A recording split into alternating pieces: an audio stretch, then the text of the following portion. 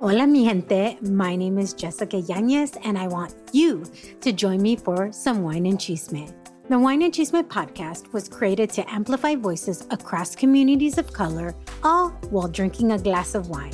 From wine talk, interviews, and recaps of all things pop culture, join me every Wednesday for the Chisme.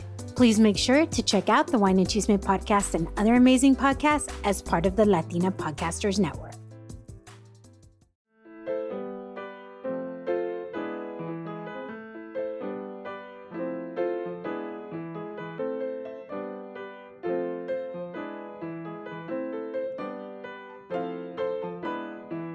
What's good, familia mia? This is your girl, Odalis Jasmine, and y'all are listening to the one and only platform, Hello Latino. Today, I'm talking to the homie, the day one, Joél or Joél, depending on who's saying it. And let me tell y'all about the coolest dude you're gonna find at Microsoft. Joél is a Dominican-born and Brooklyn-raised corporate hustler, as he likes to say. From Section 8 to being a product manager, he's here to tell his story and make y'all laugh along the way. I also want to take this moment to educate y'all on East New York, which is Joél's hood. As of 2018, their rate of violent crimes per capita is greater than that of the city as a whole. The incarceration rate of 1,065 per 100,000 people is higher than that of the city as a whole. I always like to say that the hood breeds some beautiful people, and it's proof that no matter all these systemic inequities and all the things that they try to put against our communities, beauty blossoms.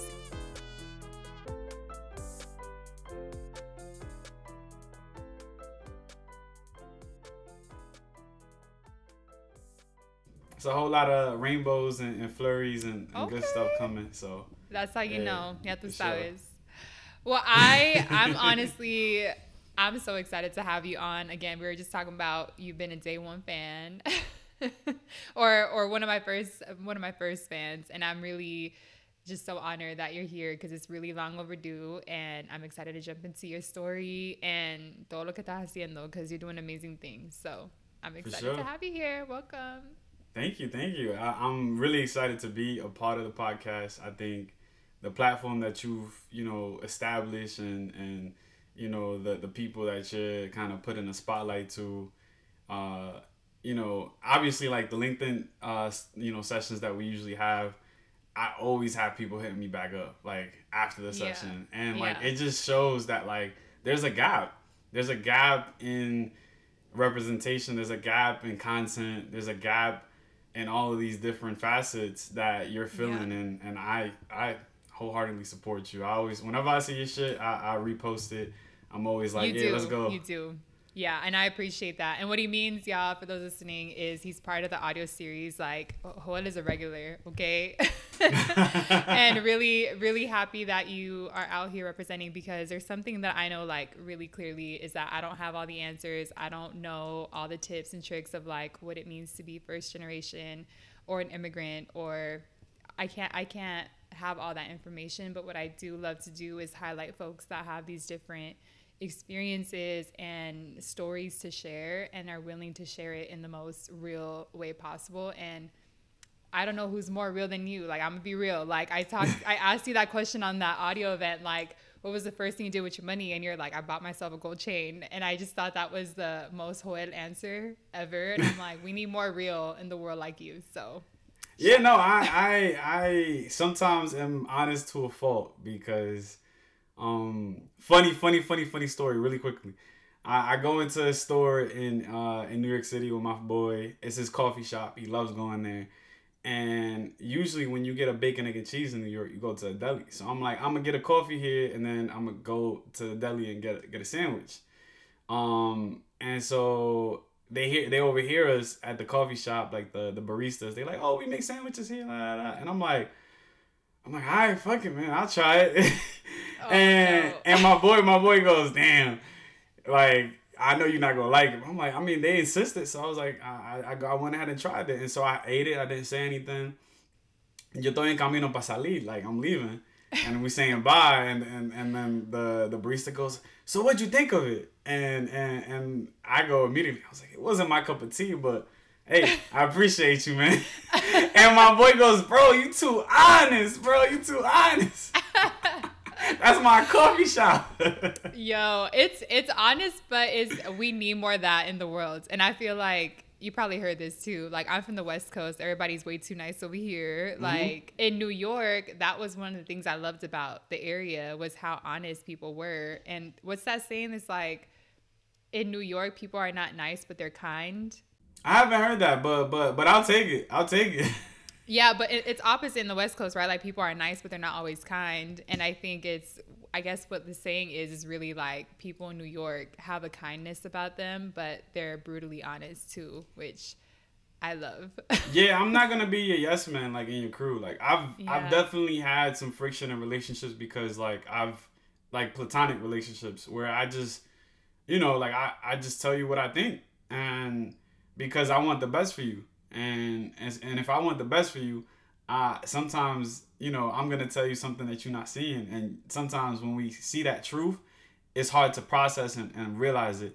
And like, I want people on my team that's going to tell me the truth, because I know I got blind spots. I don't want no yes men around me, because at the end of the day, like, that's going to lead me down a bad road probably. Right. A plus 100. I want to start with the first question. You probably hear it all the time on my podcast. And I think this question is hella important because our community, nuestra comunidad, tú sabes, it's diverse as hell. And we have so much beauty, sazon, color, all of it. And I want to ask you, how do you identify and why? Yeah, I think there's multiple ways of identifying. Very interesting. So first and foremost, I think I would identify as a Caribbean. And the reason I say that is because I'm from Dominican Republic. And being from Dominican Republic, we have a very unique characteristics across versus, different places and countries in Latin America. So I like to really embrace that Caribbean side, because that also includes my Jamaican, my Haitian, my other brothers who also feel included as Caribbean. And I grew up with all of those folks, and I feel very connected with that community. So I think first and foremost, I identify as Caribbean. Beyond that, of course, I speak Spanish. And so I'm also Latino, but preferably Afro-Latino. And so those are like the layers, unpacking those layers of like how you identify and why. Well, let's unpack it. I want to talk about, I think you're the first person, I've had hella Dominicans on this platform, as you know, and you're the first one that I think has identified strongly with Caribbean. Talk to me about like growing up, because you said you grew up with those communities and you're tied to it. I was just in another conversation talking about sometimes our experience, our identity is like almost pan Latinidad and like pan like all these different colors and stuff. So it's depending where we grow up. Yeah. And like, talk to me about how you've embraced that Caribbean side specifically. Yeah, for sure. I mean, growing up in East New York, Brooklyn, my neighborhood was comprised of Trinidadians, Hondurans. Shout out. Yeah, shout out Hondurans. Y'all love that punta. Yeah, tú sabes.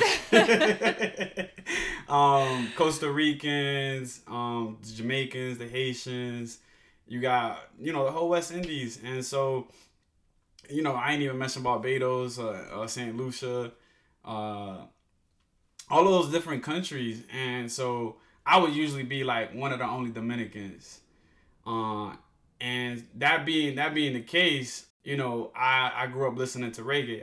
I grew up listening to punta, but then I go home and there's bachata, dembow, merengue, salsa. So it was like this big mix. Now, granted, there was still Dominicans sprinkled across the neighborhood, and there would be like, little Dominican get-togethers and stuff like that. But like when I would go out with my friends, I'd be listening to Vibes Cartel. I'd be listening to, all these different reggae artists and soca artists. And so I identify very strongly with that community and that music, because it's very similar to Dominican music. And sometimes like we literally share like the same beats between our communities.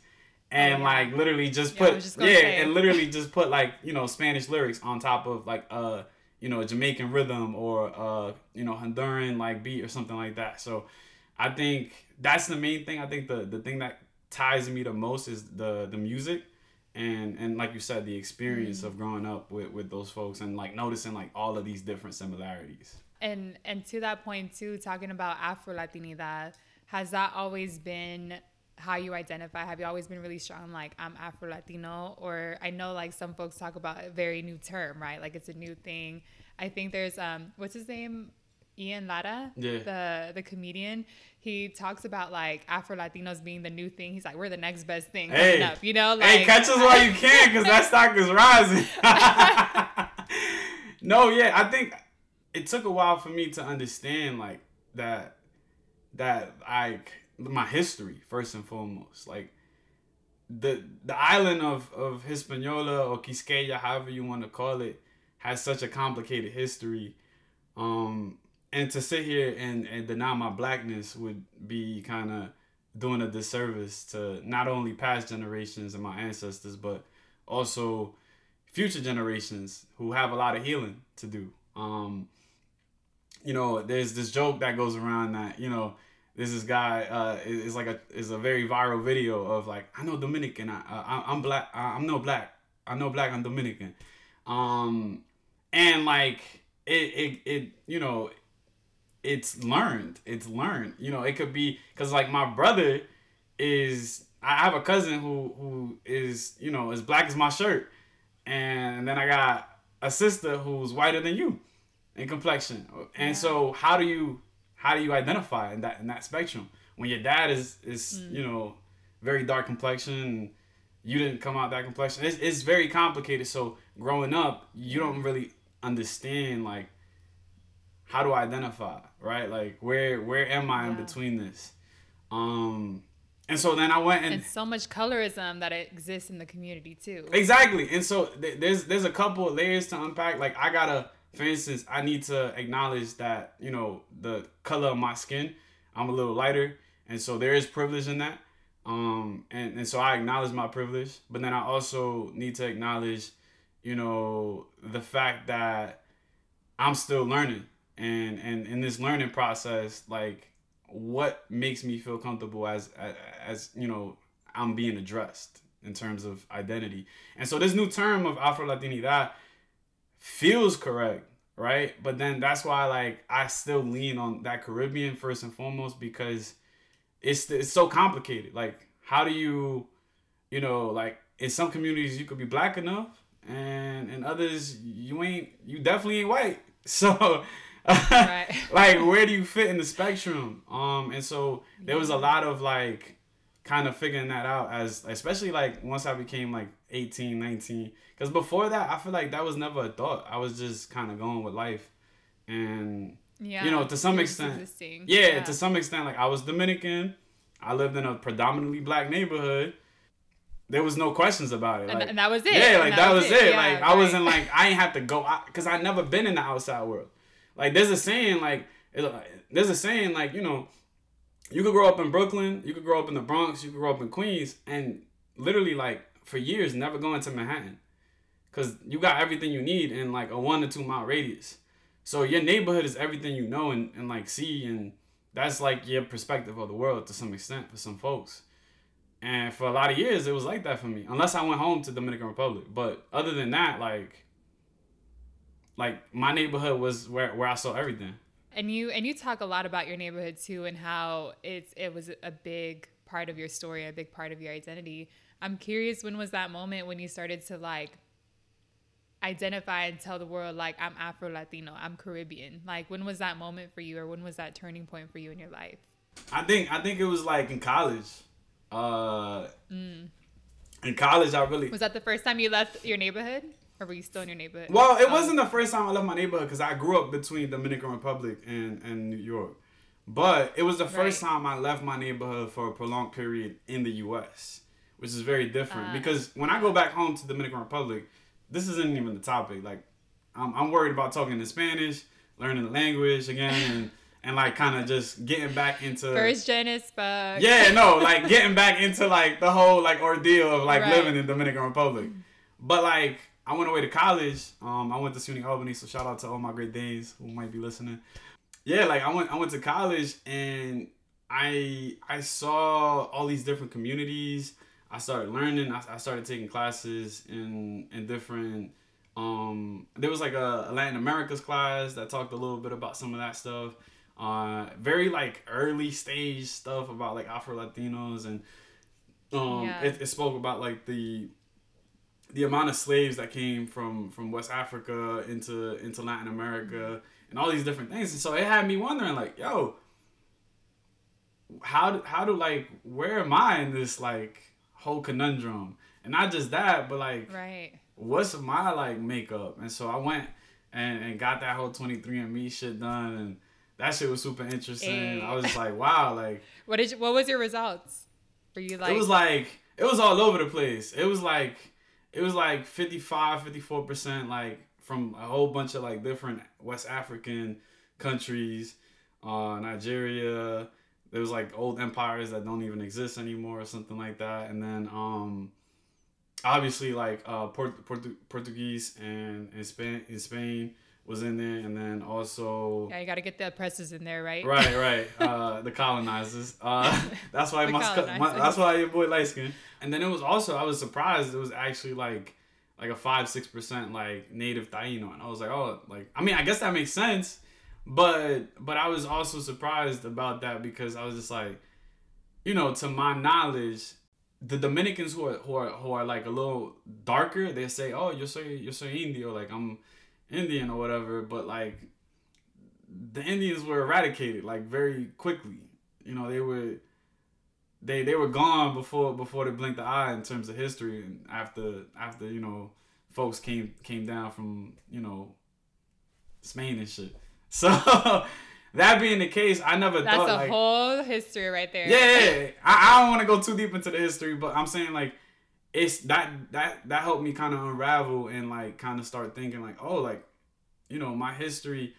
How do you even like identify this big pool of like different folks who kind of intermingled, and like, you know, in a black and white world? I think someone who you know, I think we both admire very, very vividly, Christopher Rivas. He's been talking about this topic a lot. Like in a black and white world, where do you fall in as a brown person? And so I thought it was very interesting, and so I think that's where like Afro Latino started to pop up in my mind. I was like, all right, I feel like this identifies because, you know, it pays the dividends to my ancestors who, like, if you listen to Dominican music, is very, very similar to African, like with the percussion. Oh, all of it. Merengue, salsa. The dembow, like with the boom, boom, boom. Come on. So it's like, it's there. It's there. And you can't deny it. And so it's part of my culture, it's part of my DNA makeup, and I want to represent it appropriately. And so I'm still learning. You know, if someone has, you know, things that they could teach me, I'm happy to learn and continue learning and growing. But currently that's where I'm at. Yeah. And I'll tell you, in college, I took a class called Latin American music. And it was the first time I was learning, because, I mean, music is such a big part of la cultura, right? Like, it was the first time I was learning about history behind Latinidad through music and the influences that are in music that we listen to today. And one of the most interesting things that I learned, because you're talking about dembow, you're talking about reggae was actually, do you know the history of reggae and how reggae was created? It was like Panamanian, right? It was like Panamanian, right? I think so. I mean, I don't remember where the origin of it, where it was, but the history behind how reggae was created was the colonizers were there, right? In wherever it was, I'm going to get this story all wrong, wherever the origin was, like the colonizers were there, and they didn't like that the slaves were playing their traditional African music. It was too loud, too disruptive in their minds. And so they went back to these slaves and said, you guys got to stop playing music. Basically, like, cut off all music. And so the slaves aprendieron how to have their same beats in a quieter and more chill way. And that was the birth of reggae. And that's I just crazy. Thought, how dope, though, that they were like, well, fuck y'all colonizers. We're going to create a whole different genre of music porque we're going to play our music, right? Like, I just thought that was the most dope thing and dope history, and it stayed in my mind. Yeah, I didn't know that. But I like, there's so much to like unpack, and it's so cool to learn about the history, because it makes you just that much more proud of your music. Like, it really feels like you already feel very happy, and like it embody, like it just empowers your whole body when you listen to it. But like once you start learning the history behind it, and you get some of that to it, it just adds a whole nother layer to the enjoyment. Yes, a whole different level of like appreciation for it too, right? Like it's just like, damn, this has some heavy history, and like look what this community did. And you feel like you have to carry that tradition on, because right. Yeah, like, and the fact that like our music is like the most streamed music today is crazy to me. It's crazy to me, because I know like a decade ago that wasn't the case. And frankly, I love Bad Bunny, right? I'm a huge Bad Bunny fan. Same, +1. But there's a lot of folks who, had to walk for Bad Bunny to run. And 100%. Yeah. I mean, I always think of that song too. Boricua Morena. Oh yeah. Yeah. He was like that. I forget who he was, but Big Pun was on that song though, right? Yeah, he was. Yeah. And it was oh shoot, I forgot their names. The two girls, I think they're sisters, no? I mean, that was a minute ago, but we should stop butchering. We're giving yeah, Gen Z right. We're giving all We're giving Gen Z right now. We're giving Gen Z right now. We're giving young. It's giving young. But all that to say, like, you're right. Like we're a whole wave of sazon that's coming out, and I think it requires spaces like this, spaces that a lot of different people in the community are creating, and representation that you're creating within like tech. And we're gonna go into your story in a bit.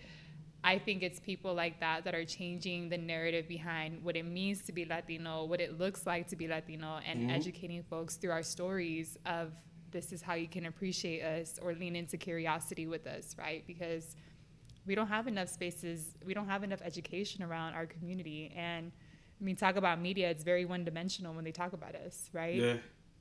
And we gotta rep our story proud. I want to talk about, man, where do I start? I just want to talk about like you growing up and growing up from Dominican Republic, Brooklyn. Talk to me about your childhood. Paint the picture of what it was like to be little Joél running around and growing up in Dominican Republic and Brooklyn. Me and my two older brothers. There's a few of us. So I just want to shout out all my siblings. It's a big family. Yeah, it's a big family. So shout out to all my siblings. But it was me and my two older brothers, and my father, that I recall when we came to the States. And I was about like 4 years old. And it was tough because we came a month before 9/11, before like the Twin Towers dropped. And so, I had a conversation with my mom about this. And I could only imagine like her stress and anxiety of like, did I make the right decision? Because she sent us to the States, and she stood behind, because my mom and my father weren't together anymore. But my mom wanted better opportunity for us, and so that's the whole reason she sent us. But like, with such a drastic event happening, like within 30 days of like you sending your children, your 3 kids to the States, I could only imagine like what was going through my mom's head. But fast forward like 20 years really quickly, it was worth it. It was worth it. She made the right decision, and I think looking back at it, she was of course nervous and probably had a lot of regret, but I think today she's very grateful for the opportunity that she gave us to come to this country. Cause I know, like, I go back home to Dominican Republic. I'm about to go in the next few weeks back home, and I go home and sometimes I see kids who I went to school with, because I spent time between Dominican Republic and New York since my mom lived in the island. And so I'll go for 1 or 2 years sometimes. So I have friends who I went to school with, who I know have photographic memory, who I know literally are mathematical geniuses, in my opinion, and they just don't have opportunity. For lack of better words, they just don't have opportunity. Their genius is untapped due to lack of resources, whether it's the lack of opportunity. And so it's disheartening, but it's also humbling at the same time. You get a little bit of survivor's guilt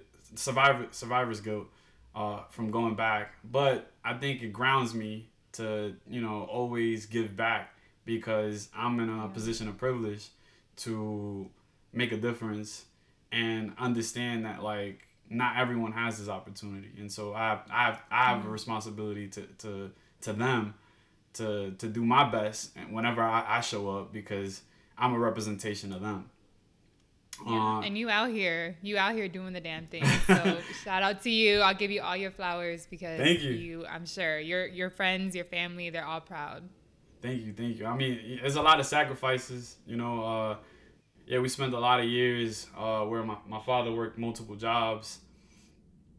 And I remember him dropping on, like, he had like he was a security guard at Toys R Us. It's probably my favorite job that he had.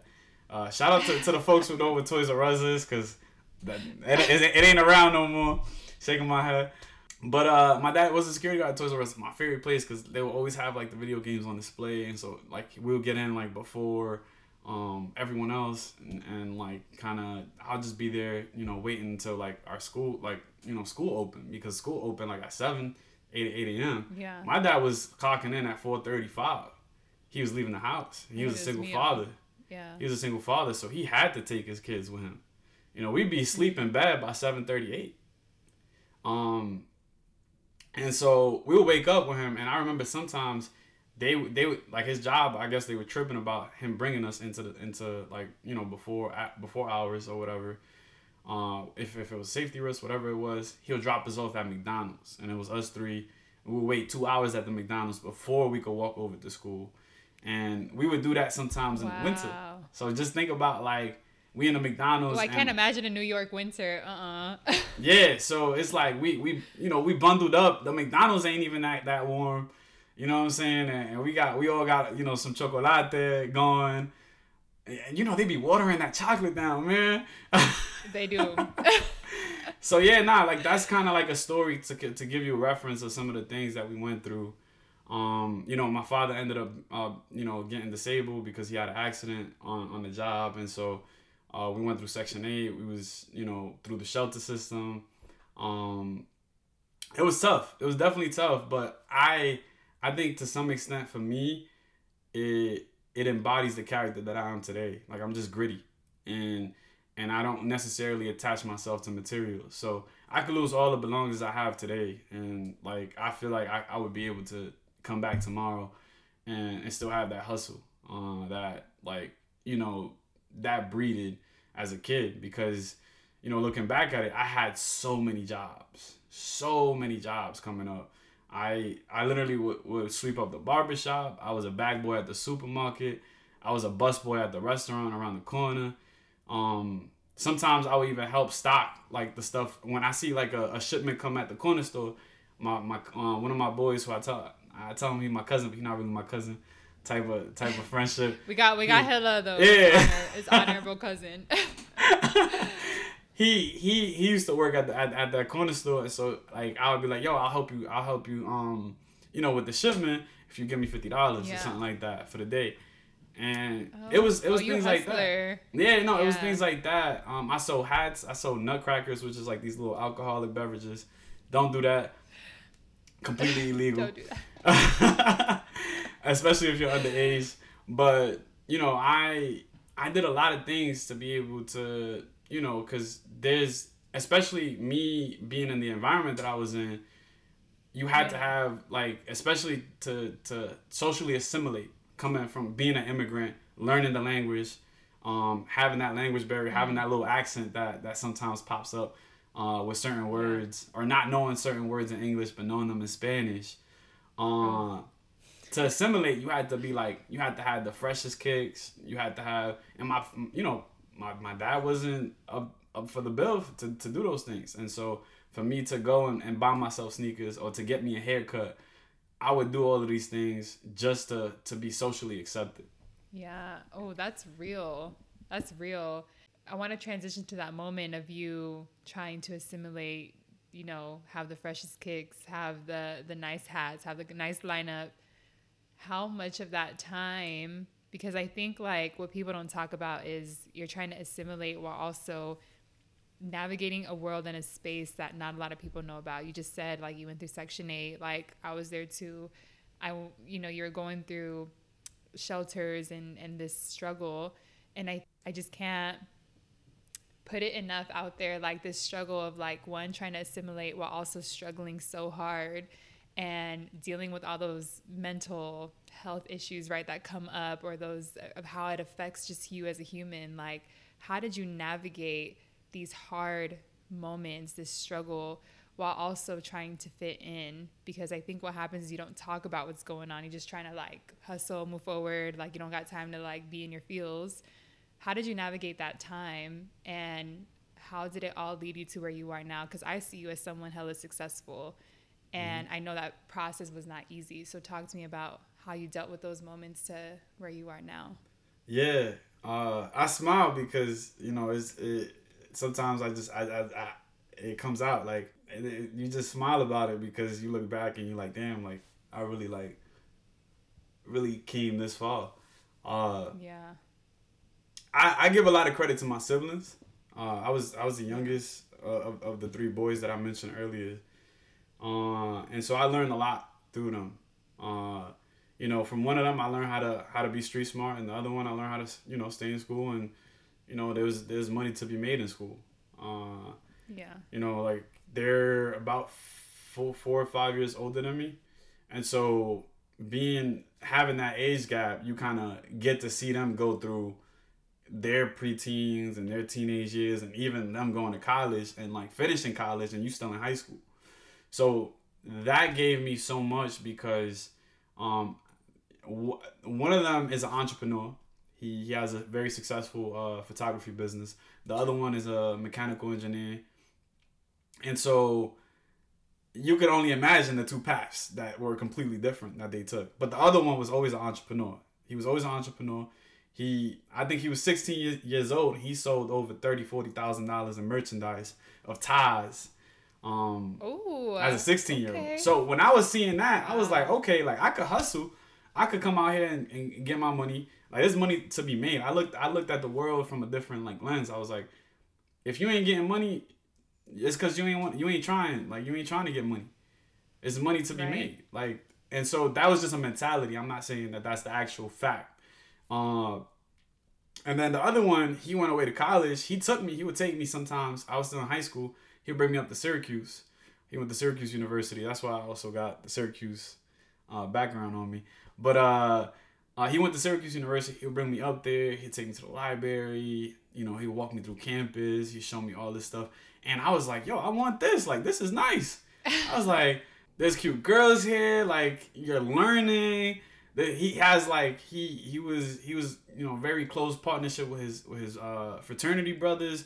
I wanted that too. I wanted that type of society to be a part of, friendships to build on. And so I ended up going away to college. I was very inspired by my older brother. But to kind of answer your question, there's beauty in the struggle, and I leaned a lot on my siblings, and I'm very blessed to have had the opportunity. But I also spent a lot of time alone. Because one of them, the entrepreneur, he went and had a kid when he was 18, and the other one went away to college. And so I also spent a lot of time by myself, and I learned a lot about myself during that time. Like, what do I want? Like, where am I going? What are my goals, aspirations, and what are my interests, and just et cetera, et cetera. And so I also learned how to kind of be self-sufficient. Because I think that's one of the biggest priorities you want as an immigrant, to be kind of self-sufficient, not taking resources from the family anymore, because that allows that takes that financial pressure off from the family. If you're still taking a lot, I think to some extent you feel like a burden, and I think that could also affect you mentally as well. So I think a very that hustle, right, came from that. But when I had the money to get my own things, it let me know, okay, like I don't gotta go and ask my dad and hear him be disappointed and say no, because I know he ain't got it. Or I don't gotta go and ask my older brothers for it, because I know he got a kid now.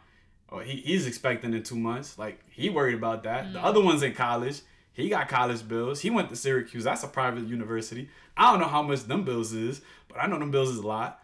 You know what I'm saying? I know we ain't got the money to pay that school. I know he applied to a lot of scholarships. So so I know I had to get my own too. And so I kind of that's how I grounded myself, and you know, I kind of explained it to folks. You know what, Joél? Like, I don't even know if you know, but like we're life twins right now, because I'm listening to you and I was like, man, I was also the youngest. Me and my brother, we were the closest in age, and we were 6 years apart.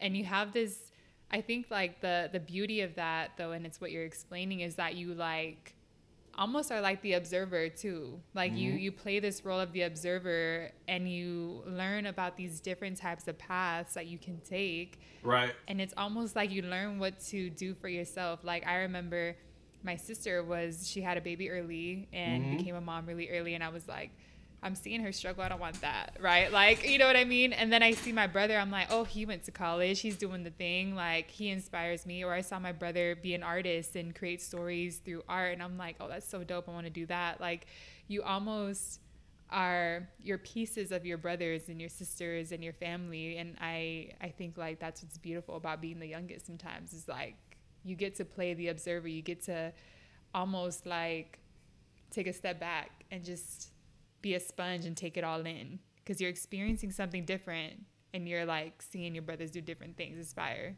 Mami dice que I took the best of each of them. Cause I know how to party and have a lot of fun, but then I also know how to like tone down and go like full like school and like get my grades, or like make sure like I'm, you know, professional at work, all this other stuff. Yeah. And Mommy says I got it from both of them, because she said the two spectrums are very different. Yeah. I can only imagine. You're only giving me a little bit of the sazon, so I don't know the full story, but there is, I don't know if you feel this, because you're talking about you have more siblings, you have friends and homies in Dominican Republic. One of the things that I would get uncomfortable with, because me and my brother, the youngest of 7, we had very different opportunities, right? Because we were born here, we weren't immigrants, we had, you know, I don't know, we just had this different set of opportunities than my brothers. And I always felt weird when we would be in a family dinner, un party, una fiesta, and then I would hear my mom say, like, mira la niña, they call me la niña. They're like, mira la niña que está haciendo esto y el otro, y que tiene su negocio, y que está trabajando acá, y que está haciendo whatever. She brags about me, which I love, but then I'm surrounded by primos, my brothers, and I'm like, I felt guilty at one point, because I was like I'm proud of myself, but I don't want to compare my journey to them, because they just didn't have those opportunities. I did. I had a different situation. I would almost like, I've overcome this and I've unlearned it, but never like to celebrate my wins, because I was always thinking of my family, my friends, people in my life that just didn't have access to that. Did you ever feel that? To some extent, I kind of mentioned it earlier with survivor's guilt. Not only just it's funny you mentioned it like from a family perspective, but I also feel it from a neighborhood perspective. I go back to East New York, and I went to high school with these folks who technically you would say had some of these opportunities as well, but they still on the block. You know, they still doing what we was doing when we was 15 years old. And that's not to say anything about them specifically. I think there's more. It's more complicated than that. But it does, you know, it goes back to that survivor's guilt, like to some extent. How do you overcome that? It does. And for me, it's not being cocky. Right. When I celebrate, I also celebrate others. And I give flowers. I always give flowers to others. And as I see other people doing their thing, even if it's an Instagram story, like one of my boys, think he's 26, 27. He's just going back to school now. I went and replied. I was like, let's go, bro. Let's get it. Yo, if you need anything, like, let me know. Happy to help you. Because at the end of the day, if you're helping others succeed, you'll never have that. Well, you will maybe have that envy around you potentially.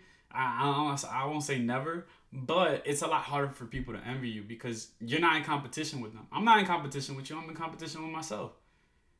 I want to see you win, and if you succeed and win more than me, shit, let's do it, bro. What you on? I want to see what you on. Put me on now. You get what I'm saying? Like, it's never about competition with me, and so I think that envy breeds from competition and comparison. And so you're kind of like secondhand thinking about it, or like even the vibe that you feel around some of those folks who might, give you that energy.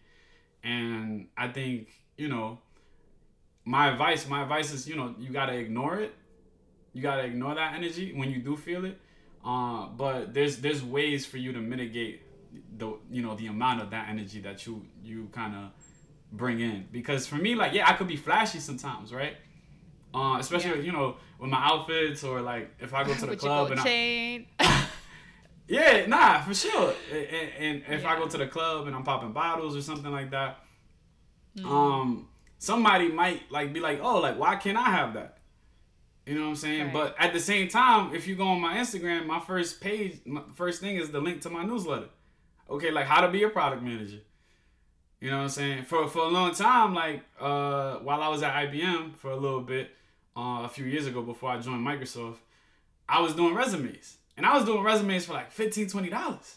And so my thing is like, you can't, like, we got the same 24 hours, right? And even if you're a little bit older, like, there's so much examples now, especially with access to the internet, of folks making transitions not only into tech but into different industries. There's so many trades. There's a shortage in plumbers. There's money to be made out there. That part. But what I'm hearing you say too is like, show up for your, like, almost like, don't forget where you came from and show love to your community, like love on your community. And I hear that so much from different people, and like for all those that are listening, because I deal with it at moments too where I still have that survivor guilt, right? Or I still have that guilt of like, oh, no me gusta que me sacan el coco, or me like make my head all big. Like sometimes I'm like, I just want to be humble. But there's also beauty in celebrating your wins. For sure. I think it's exactly what you're saying, like giving back to the community.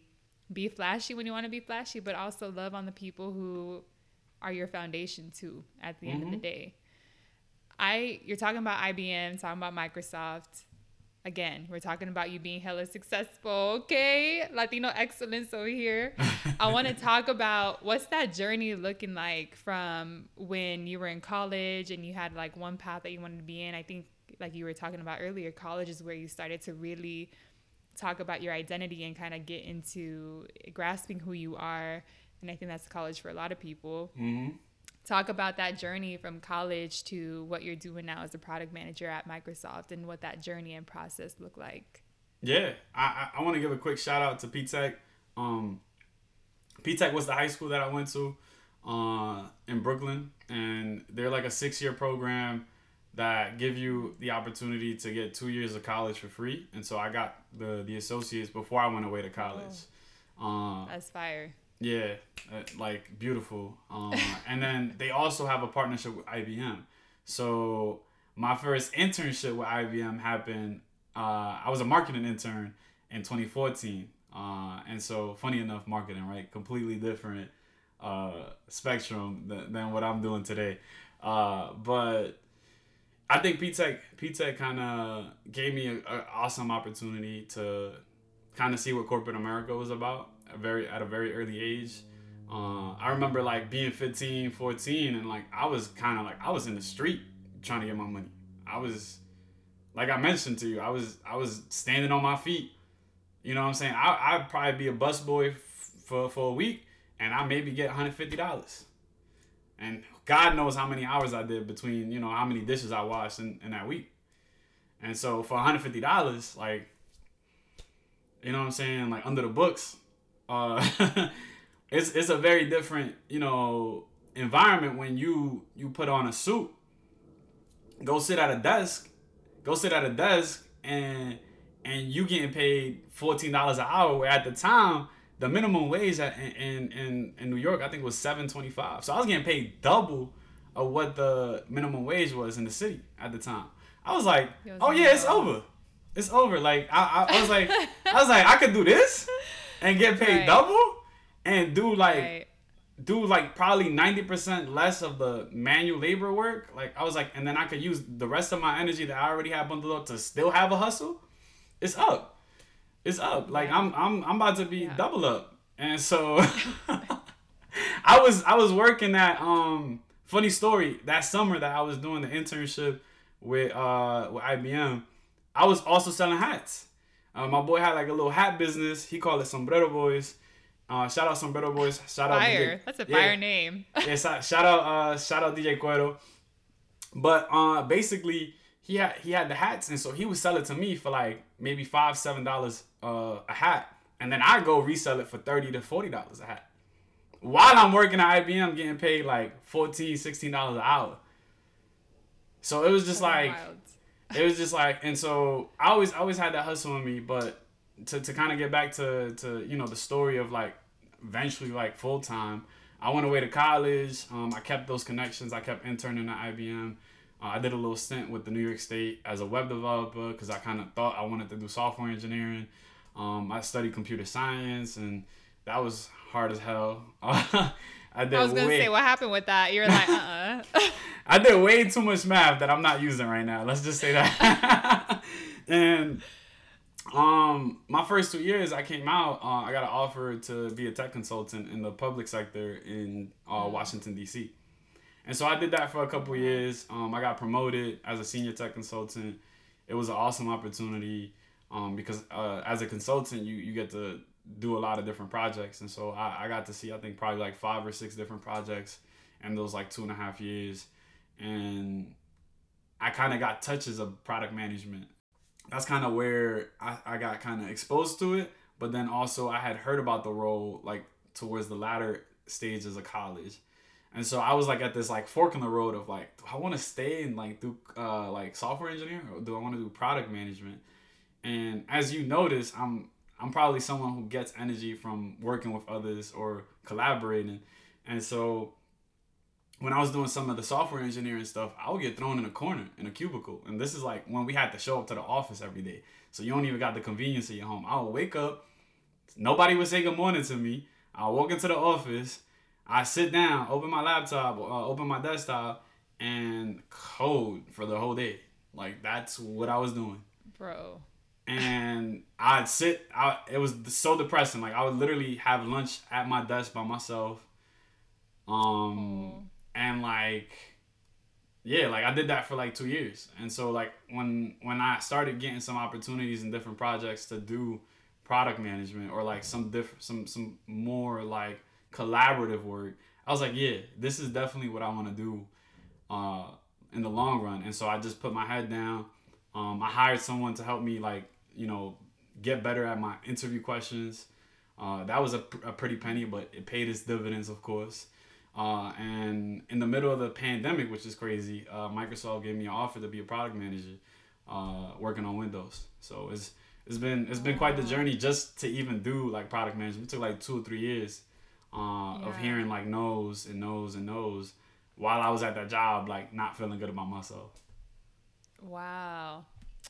I'm like, I have like 10 different questions in my head right now. Like, one is just, you reminded me of something that I feel like our community is slowly, I mean, there's people like Babe that are slowly doing this work, but like, you don't know what you don't know. Like, you didn't know product management was a role, and you were like, oh, like, that's fire. I had no idea program management was a role, and I was like, oh, like, I'm doing that too. You know what I mean? Like, I think it's access to that information, and like how dope that you got to have tastes of like all these different things in your role: marketing, software engineering, and now product management.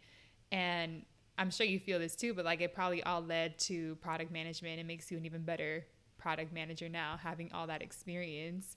And I just think it's fire that you were able to like find your way and find what you were good at, what gives you energy, and find that so early. And I hope that everybody listening is inspired by that. Like, find what gives you energy and do more of that, because you 40 100%. hours a week being depressed, and it starts to like carry over into other aspects of your life. That's what a lot of people don't talk about. Because like, you know, I feel like right now I'm you know, very content and happy at work. I have energy for other things in my life. You know, I have energy for this podcast. I have energy for the LinkedIn sessions. I have energy to go work out. I got energy to give to my family.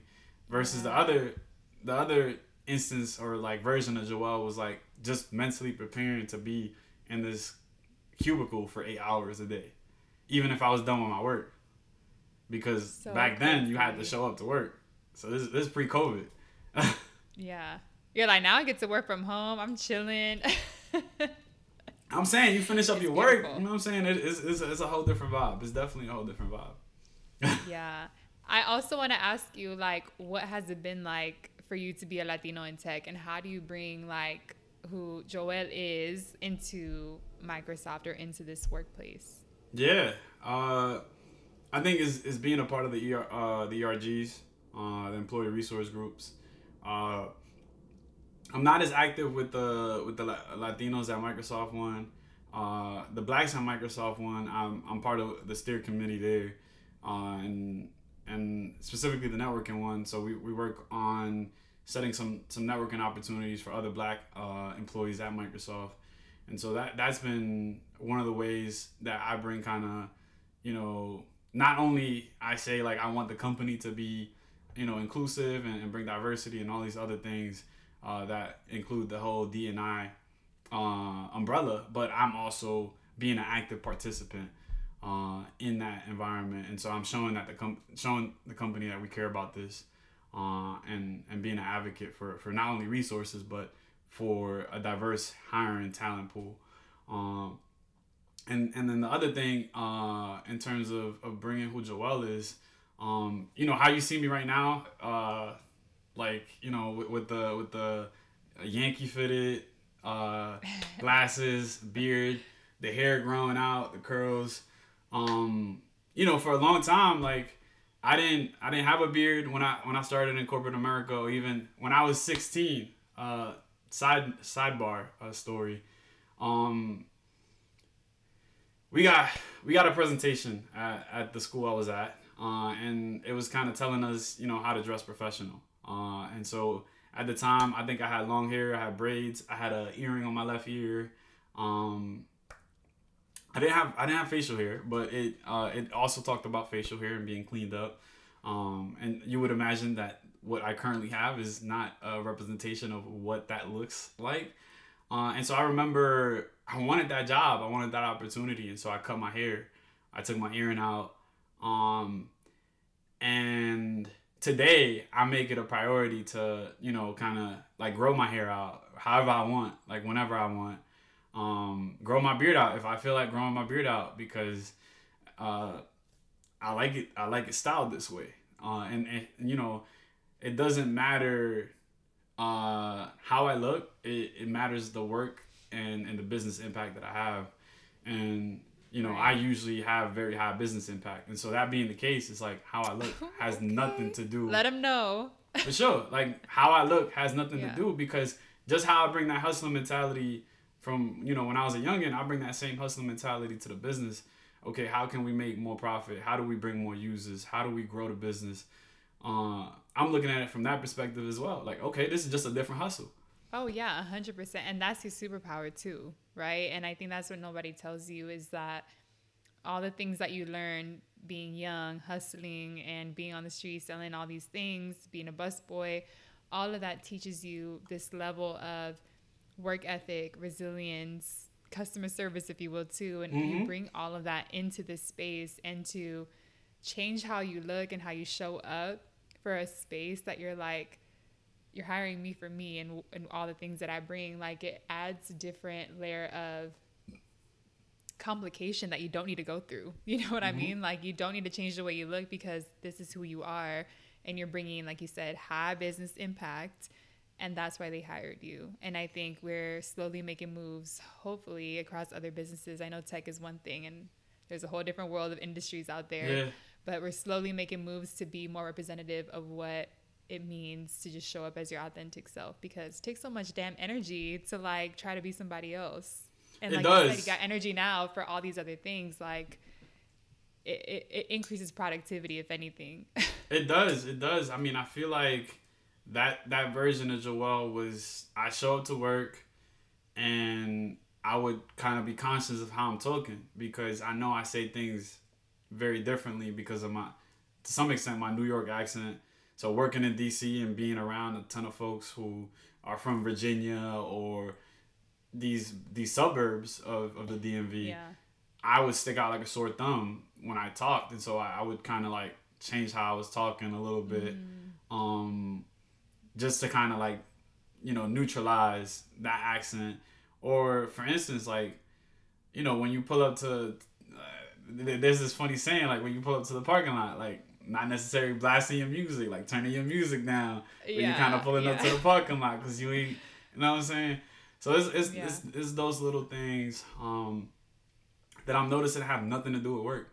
Have nothing to do with work. It's just this perception, especially that we as Latinos have, of like having to go into these corporate spaces and kind of completely taking our sazon out. Right. And that's all our flavor, literally all of our flavor. And for those who are listening, Joél, like what are some tips that you would give to people of like how they can start showing up in the workplace, little paso a paso, right? Little by little, of how they can start showing their sazon at its fullest.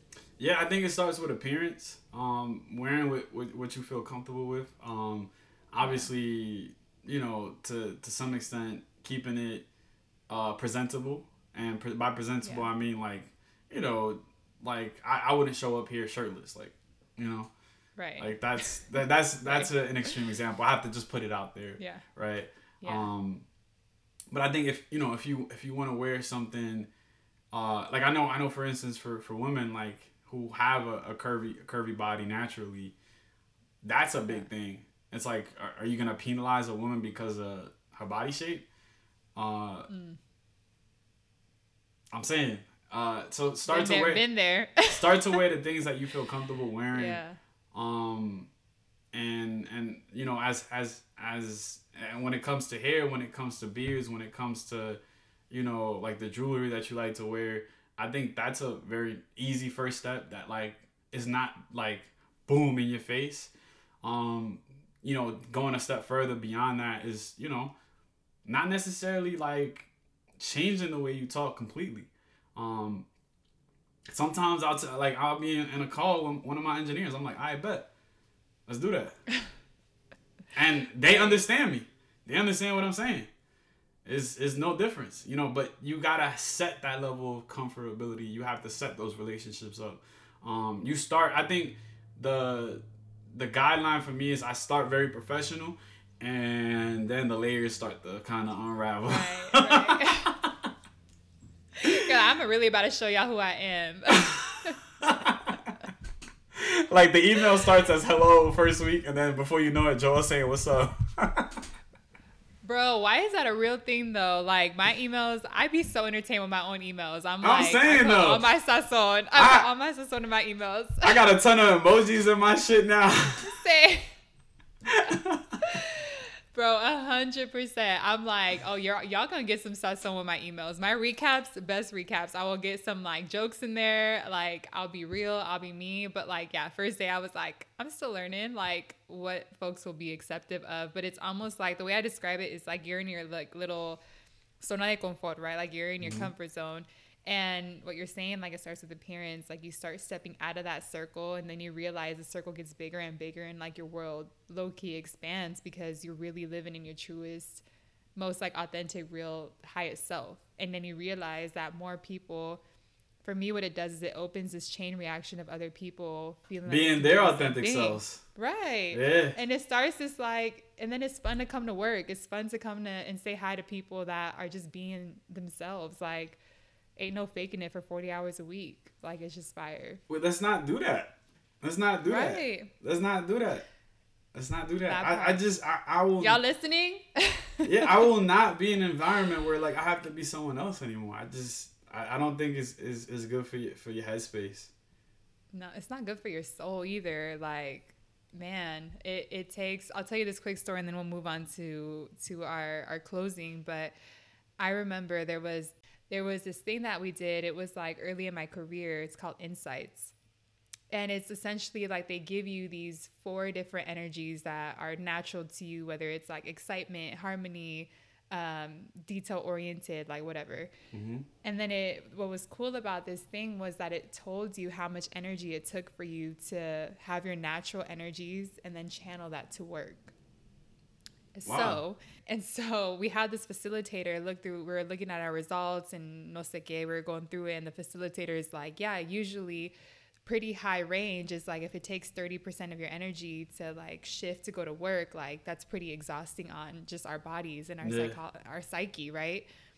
I look at my chart and I was like, mine says 45% energy. And then she like came over to me, she looked at it, she was like, I've never seen that number. Like, are you exhausted all the time? And Joel, I kid you not, I started crying. I was like, I'm tired all the time. Oh my God. Just exhausted. And that was the first moment for me where I'm like, how many people, how many like folks that come from the same communities and streets that we come from are dealing with this exhaustion of going to work, trying to be a different person, trying to fit in a different box, and then going back home and just being like, God damn, like kind of taking the costume off.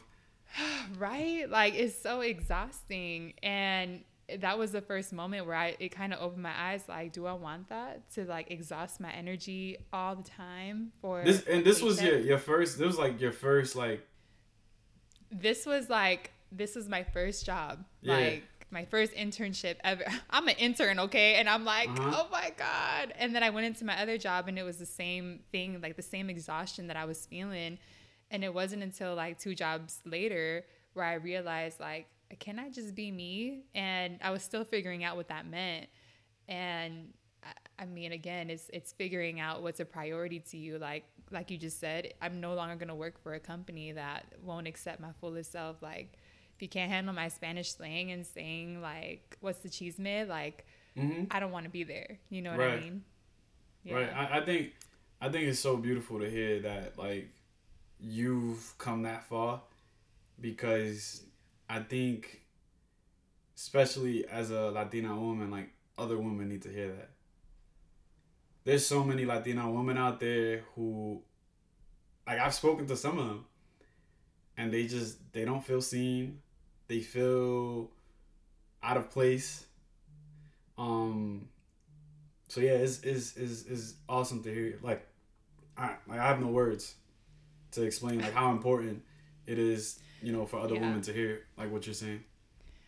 Because I mean, I talk about this in other episodes too, of how being a Latina woman is a whole different layer. Not to say Latino men don't deal with their own set of struggles and pain, but just, I mean, all the things that we're up against, like low pay, overly sexualized or overly stereotyped. Like I was told at one point, and I talk about this very openly, I was asked to start wearing cardigans because I was a little more curvier, and I was asked to change what I was wearing, even though everybody around me was wearing the same thing. I was asked to stop wearing what I was wearing or cover myself because it was too distracting for the stakeholders. It was too distracting for the people I was meeting with, and I was so young and so like, you know, I was taking that takes out of you. Okay. I could only imagine that takes out of who you are as a person, like that kind of.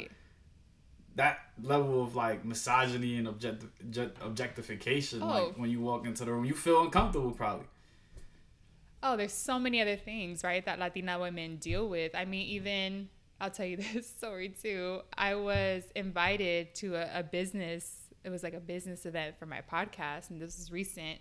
I got invited by someone like, would you be part of this event? We're doing XYZ. And I'm like, oh my God, I would love to. It was my first like gig going out there and doing like business shit. I get invited, and the whole time this person was just hitting on me the whole time, trying to talk to me in a very inappropriate way.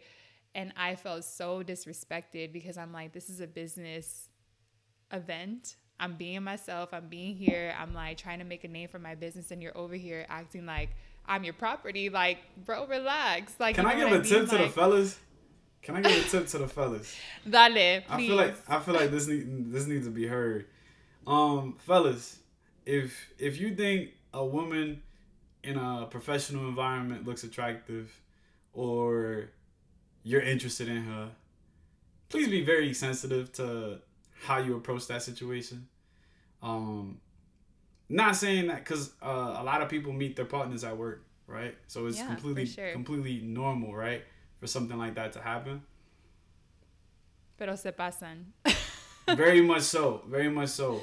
One, Right. if she ain't into you off rip, dub it. Don't do that no more, bro. Right. And you shouldn't have done it to begin with. Two. Right. Two. I would say, if she's interested, she's gonna show interest. Right. She's gonna show interest. Let him know. She's gonna show interest. Right. You know, just be very amicable. You know, have regular conversations and make no advances. Like, if you approach like that, you know what I'm saying? If you approach everything as a friendship, you know, and with respect, other things can lead to other things from that. I'm not saying that you're thinking that that's gonna happen, but if you approach it that way, in my opinion, you're in the clear. You know what it felt like? It felt like that person invited me as like, I'll buy you a drink and you expect something from it. You like, get what I'm saying? Yeah. I was like, wait, hold up. You invited me to hit on me the whole time, and like at one point put his arm around me, and I was like, that's what we're not going to do. Like, you know what I mean? And I had to, it changed the whole dynamic for me, because I'm like, I came here like really excited for this opportunity, and the whole time you're just trying to like, te quieres pasar. Like, I'm not going to go there with you. But I mean, there's a level of respect there. But all that to say, as a woman, like as a Latina woman, there's a different level of like navigating these spaces in a way that I couldn't even imagine. There's a lot of work to do in that realm. That's a whole different conversation. Respect. We out here though. I know we're hella over time, but I want to ask you for a quick closing and a quick brindis. Tengo mi cafecito acá. I'm still drinking it. Don't judge me. Yo me bebí mi trago Second one of the day. Oh, tienes un traguito ya. I mean, it's time off, so I get it.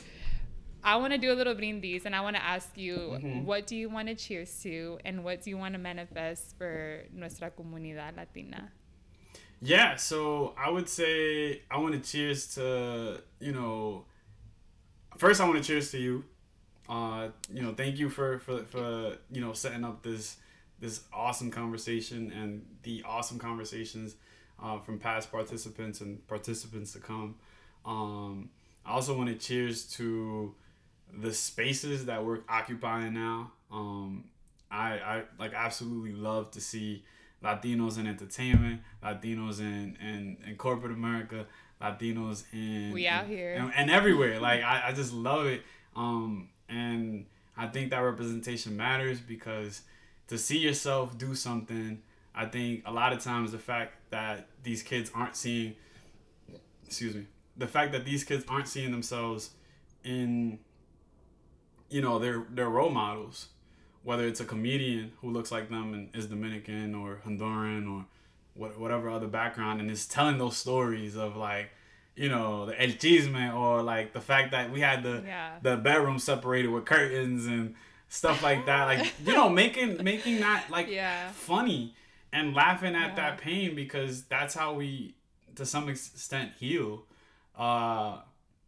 It's like, you know, some of the worst things that's happened to you, right? We look back and we laugh at them, right? Because it's like, wow, like that's crazy. Like in that moment, I was so really mad. Happened.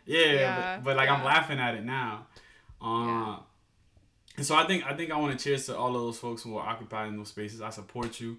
Continue to doing what you're doing, because there's someone looking at you. There is somebody looking at you, whether they're saying it or not.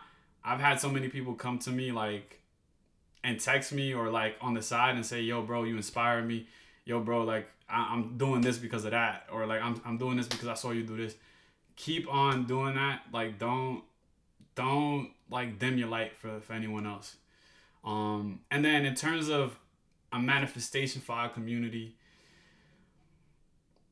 I think I really want to see us like come together and continue to support each other. I think there's not enough of that. The fact that like, you know, that little family story, like it starts in the family. And I think we need to, there's things that we need to heal as a community that are from generations ago and that we're like currently working through.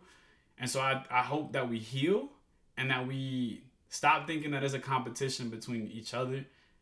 It's a competition with ourselves.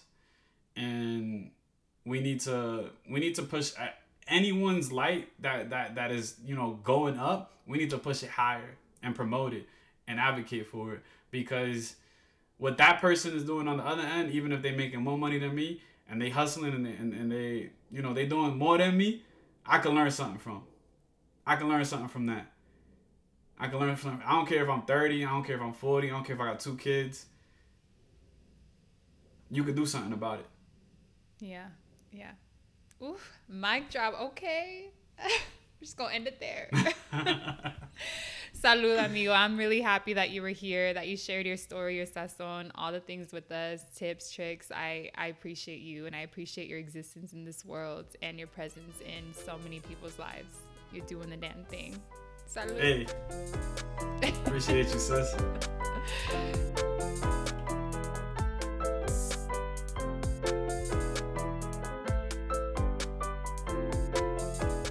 Que saquen sus celulares and connect with Joél on LinkedIn, Instagram, Twitter, wherever you can find them at Joél, DABR. See y'all next week for more Cafecito and Chisme. For all Hella Latino updates, follow Hella Latino Podcast. You can also follow me on my personal Instagram at ojasmine with 4 A's and find me on LinkedIn. Check out my website, odalisjasmine.com, for more information. Y con mucho amor, siempre, tu amiga hondureña.